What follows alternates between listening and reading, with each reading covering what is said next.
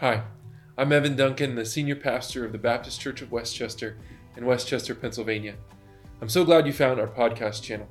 On it, we'll share weekly messages as well as other resources we hope helps you as you seek to grow and know Jesus. If you want to learn more about our church or see how you can connect with us, visit bcwc.org. We set sail from Troas and took a straight course to Samothrace, the following day to Neapolis, and from there to Philippi, which is a leading city of the district of Macedonia and a Roman colony. We remained in this city for some days. On the Sabbath, we went outside the gate by the river, where we were supposed to place a prayer.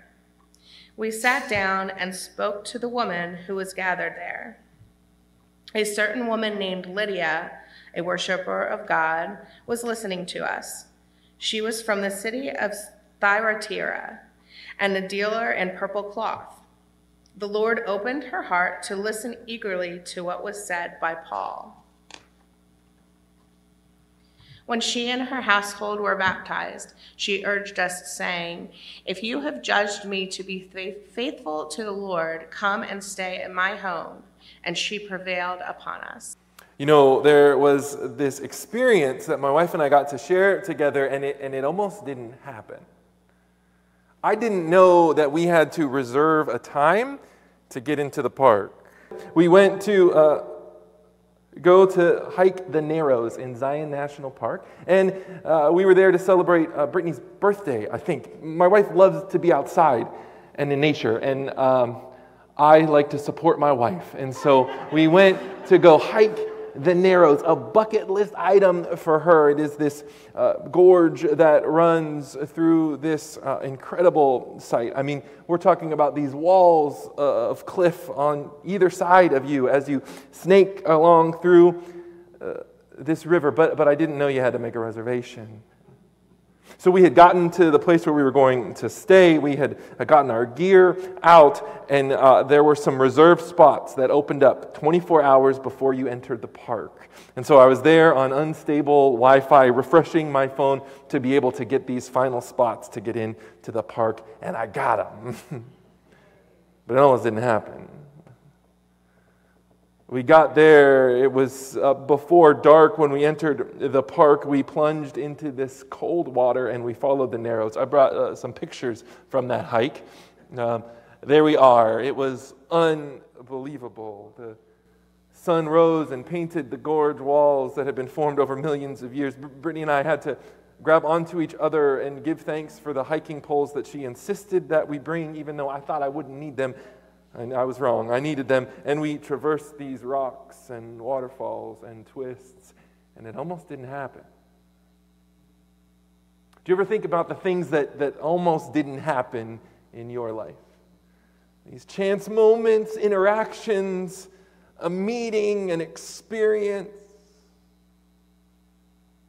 Maybe you have some regret about some things that you missed out on. We give thanks to God today as we reflect on stewardship, or that is the care for all that God has given us, entrusted us with. And as we do that, we come across this story in the book of Acts that almost didn't happen. But because of an openness to let God do what God wants to do in the people that we meet in the story, it happens. It's a story where people refuse to ignore the nudge of God, and they themselves become catalysts for spiritual change, both in themselves and in those they meet, because God moved among them. So before we talk about Lydia and the text that Amanda read for us this morning, I want to move backwards in the story a bit to see what was happening first. Paul and a group of early Christian missionaries, Timothy and Silas, we know, are with him. Perhaps also is Luke, who wrote this book of Acts, although we aren't sure. They're sharing the good news of Jesus all over the world as the early church is miraculously being formed by the power of God. And in Acts 16, 6 through 10, we find this. They went through the region of Phrygia and Galatia, having been forbidden by the Holy Spirit to speak the word in Asia. And when they had come opposite Mysia, they attempted to go into Bithynia, but the Spirit of Jesus did not allow them. So, passing by Mysia, they went down to Troas. And during the night, Paul had a vision. There stood a man of Macedonia, pleading with him and saying, "Come over to Macedonia and help us." And when they had seen the vision, we immediately tried to cross over to Macedonia, being convinced that God had called us to proclaim the good news to them. I love this bizarre little passage about this journey. Now, the names of the places can be a bit overwhelming. I had to practice them. But these are cities and provinces in the Roman Empire, and the names that we find, they don't necessarily line up with the names we might use today for these same places. And for some reason, as this group of Christians are journeying to try to share the good news about Jesus, they're kind of pushed and pulled in different directions, forbidden from going some places. I wish we got more details here. Like exactly, how did you know? What did it mean when you felt like you couldn't go or you were forbidden by the Holy Spirit? I don't know. But they're prevented from taking the mission where they were intending to go at first, and instead find themselves in a different place. Now, God is not opposed to the good news reaching any of these people. We'll see later that the good news will get to these regions, but at this moment, at this time, they have to go around. Perhaps you yourself have found yourself stuck or stopped, despite your best plans or intentions. And what I love about these missionaries is that they just keep on going. They keep moving. They keep being open to what God may do. They use their minds, their reason, their intentions to go. And as they're going, God is nudging and directing and helping, meeting them all the time. But that's a whole other sermon. Paul gives then this vision that he has. There's this man in Macedonia saying, "Come help." And that is clear. They respond. That takes us to this passage that Amanda read for us. The story of God nudging these people as they go and they move, looking for God to work and responding when God does. They head to Macedonia. They head to the town of Philippi, the text says. It is a leading city, the only city described with this phrase in the New Testament, and a Roman colony. What does that mean? What was Philippi like? Well, Philippi is unique because it's a particular kind of Roman city. You see, there had been a victory there for the Roman Empire, and because of it, Philippi had a certain level of importance and distinction. Rome had decided to place military troops there, and it had become a large center both for trade and for the military. And because of its elevated state, it had a special relationship with Rome. Unlike the cities around it in the region, it was considered to be what is basically Roman soil rather than a Roman colony. That means if you were in Philippi, it was considered that you were actually in Rome proper. Italian soil outside of Italy. It is sort of like how perhaps a United States embassy on foreign land would be considered U.S. soil. And with that elevated state, that meant that the people there didn't have to pay the taxes of those around them. They had special privileges. It was a place that was diverse and powerful, where Caesar was Lord and commerce was king. It was a place where the social order was absolute. They did not want to mess with the status they had been given. It was unlike anywhere else these missionaries had been yet. But with obedience, Paul and his companions set up camp. They respond to the vision. And then we get this in Acts 16, verse 13. On the Sabbath day, we went outside the gate by the river, where we supposed there was a place of prayer. We sat down and spoke to the women who had gathered there, and a certain woman named Lydia, a worshiper of God, was listening to us. She was from the city of Thyatira, a dealer in purple cloth. The Lord opened her heart to eagerly listen to what was said by Paul. And then she and her household, they were baptized, and she urged us, saying, "If you have judged me to be faithful to the Lord, come and stay at my home." and she prevailed upon us. So typically when Paul and the missionaries would enter into a new city, their first stop would be to go to the Jewish synagogue, find the worshipers there on the Sabbath, and begin to tell them the good news of Jesus, the hope that had been found, that Christ had come, died, raised to new life, that God was doing something new, welcoming all kinds of people into the family of God, bringing forgiveness and hope. But it appears in Philippi there is no such place. So Paul adapts to the new reality. Instead, they go outside, and there by a river they find people praying. It was common in this day, if there was no synagogue or place of worship, people who worship God would go and worship God in nature, usually by a river. And here we meet Lydia. It would have been uncommon in this day and time to draw this amount of attention to a woman, but the church is breaking all kinds of cultural barriers, and Lydia illustrates this. She's likely a single woman. She has a home, she has a trade, and she's a person of prayer. As I read this text, I have to wonder how many Sabbaths Lydia had gone down to the river to pray. How many Sundays have you found yourself in worship and prayer? How often have you found yourself in a place in nature where you can go and be still and reflect, speak to God? If you don't have a place in nature, I recommend you find one. I even do it as a non-nature person. How often have we raised prayers to God and wondered if God was listening, if anything might happen? I wonder how many times Lydia watched that river roll past her. Constant yet always changing. Imagining what God might be doing upstream or downstream and wondering if God could even use her. And she prays. And something happens. It almost didn't happen. But Paul, in a dream, saw this man asking for help. He goes. He finds these women in Macedonia and doesn't move past them, even though his dream was about a man. No, he shares with them. Not only did Lydia find more than she expected when she set out to go to the river that day, Paul found people he likely wasn't expecting either. And they could have ignored each other, but they don't. They're receptive. God moves and works. See, I believe God does something when we show up with our full selves.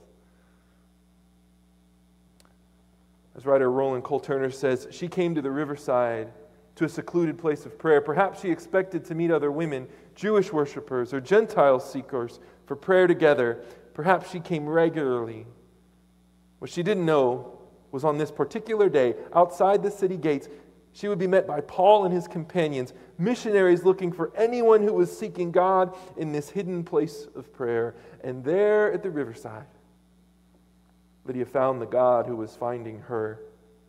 Here is the center of the story, the moment of intersection between human obedience and divine initiative. Longing and grace meet there on the bank of the river. Longing of a heart of a faithful woman, opened by the gracious impulse of a faith-giving God in action that, like the incarnation itself, is at once fully human and fully divine. The text tells us in Acts 16:15 that when she and her household were baptized, she urged us, it says, saying, "If you've judged me to be faithful to the Lord, come and stay at my house." And she prevailed upon us. I love Lydia. She becomes a follower of Jesus, and then she tells everybody in her household, they do as well. They're baptized. And then she demands that Paul and his companions stay at her house. Now, to stay in a single woman's home would have been a cultural no-no. But now, they are siblings in Christ. See, this encounter she has with Jesus sparks generosity in her, a stewardship of all that she has and all that she is. She uses her full personality, her full strength, her full everything, she prevails upon them. I love that language. It implies she pushed them outside of what was comfortable for them, what was natural for them. She uses her gifts, her resources, herself for the work of God. She wasn't too much. She wasn't not enough. She was seen by God, and she responds with her full self. She shows up with her full self, and God does something. In the history of the church, too often, women have been told to be quiet or be less or be ignored. Now, that's all just hatred and prejudice imported from our cultures. No, we need Lydias to be their full selves. You know some Lydias in your life. We need to hear how God uses Lydia. Listen, you aren't too much.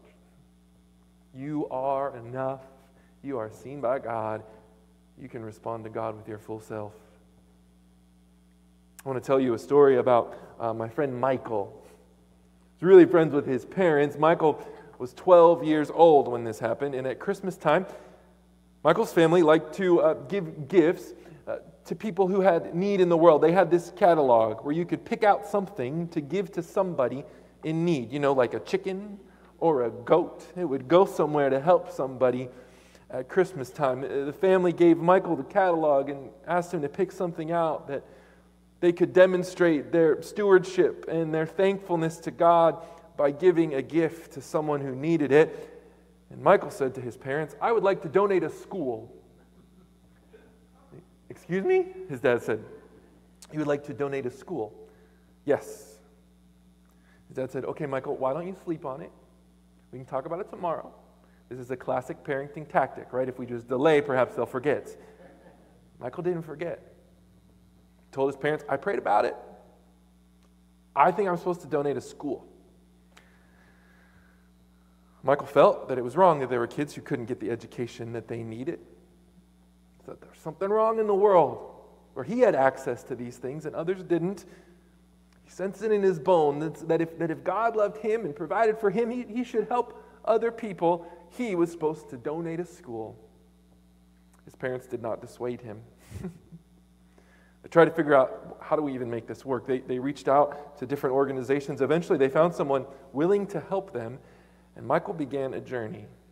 He mowed a lot of lawns. He raised a lot of money. In fact, eventually he raised $30,000, and he had a school built in Gulu, Uganda. The organization that he worked with that did this work, they actually brought him out once it was complete to see it opened up. I brought a photo of Michael. He would be a little embarrassed now that he's like 22 years old, but this is him as a 12-year-old at his school. I think about Michael often, about a kid who fell in love with Jesus and it changed what he thought he could do. A kid who brought his whole self, even a childlike lack of cynicism, and God did something. It almost didn't happen, right? His parents could have said, "Yeah, let's go with the chicken." Other grown-ups could have said, "That's too foolish, there's no way." They said, well, what if? And the Spirit shook things up, just like the Spirit still shakes things up today, just like the Spirit shook up these men in the story. They had to be prevailed upon. Personally, I don't like to inconvenience people. It's one of my biggest fears and my biggest flaws. I do, however, love to help. Perhaps some of you are like that. People who love to help but hate to ask for help. Anybody in the room? You don't have to raise your hand. I see you shifting uncomfortably. Yes. Many of us, like my 2-year-olds like to say, "I can do it myself." I imagine Paul and these missionaries had a similar disposition. I mean, they were willing to go to the ends of the earth, think of what they can do. But Lydia won't let them get away with believing that. She won't let them prevent her from sharing her resources. She's persistent. She teaches these men to accept her generosity. Who knows how much these travel-weary troop needed her gift? Like Michael, she reminded them that faith is dogged and hopeful, and God does more than we might expect in places we might not expect. Like the river in that gorge, she cuts through them and they accept what they need. Lydia breaks all these cultural norms, shows us how God can elevate people from diverse backgrounds and cultures and economics. We wonder how we might respond to this God who finds us where we are. As we stand in a long river of faithful people, how might we respond? In our particular lives, in this church, this community, the river of God's story snakes through history, the history of BCWC, to this moment, where each of us right now find our feet in the water. How might God use us when we bring our full selves forward? As Ghanaian theologian Mercy Amba Oridue says, but we do not always find women in the Bible who provide answers for the problems of today, but we do find women who inspire us to devise the answers. What answers might Lydia help us devise? Lydia responds to God with generosity. Paul and his friends learn to receive generosity. Some of us might have a hard time being generous. Others might have a hard time accepting generosity, even the generosity of God. Are we willing to admit that we don't have it all together? That we need help sometimes? That we need a Savior? Are we willing to admit that yes, we are called to help, and also we are called to receive help? Will you bring your whole self forward to God and see how the Spirit might prevail? Now, Philippi becomes a place where God does incredible things, a church that Paul loves deeply, that is so deeply influential in the early church's life and in our lives today. Read the book of Philippians. What a testimony to Lydia and the culture that bloomed out of her act of generosity, the church that was birthed in her kitchen because she showed up. Philippi was a colony of Rome, a leading city. It was an outpost of Roman soil itself. And later, the church there would become its own colony of heaven. They would live with generosity and joy. Even in hardship, they would become a place where heaven met earth, where citizens of Rome became citizens of the kingdom of God and an example to the world of what God can do. A Roman outpost, Macedonian soil, becomes a kingdom outpost on Roman soil. And it almost didn't happen. But the persistent Spirit of God prevailed like a river cutting a canyon, and the world was never the same.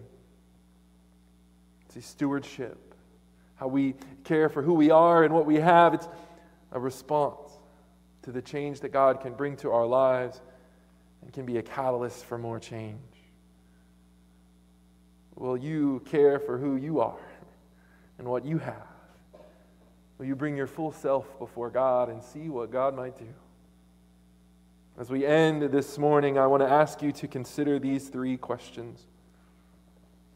How is God calling you to be generous? How is God calling you to receive generosity? And are you willing to accept the generous gift of life that is given to you by our Lord? Thanks for listening to the Baptist Church of Westchester podcast.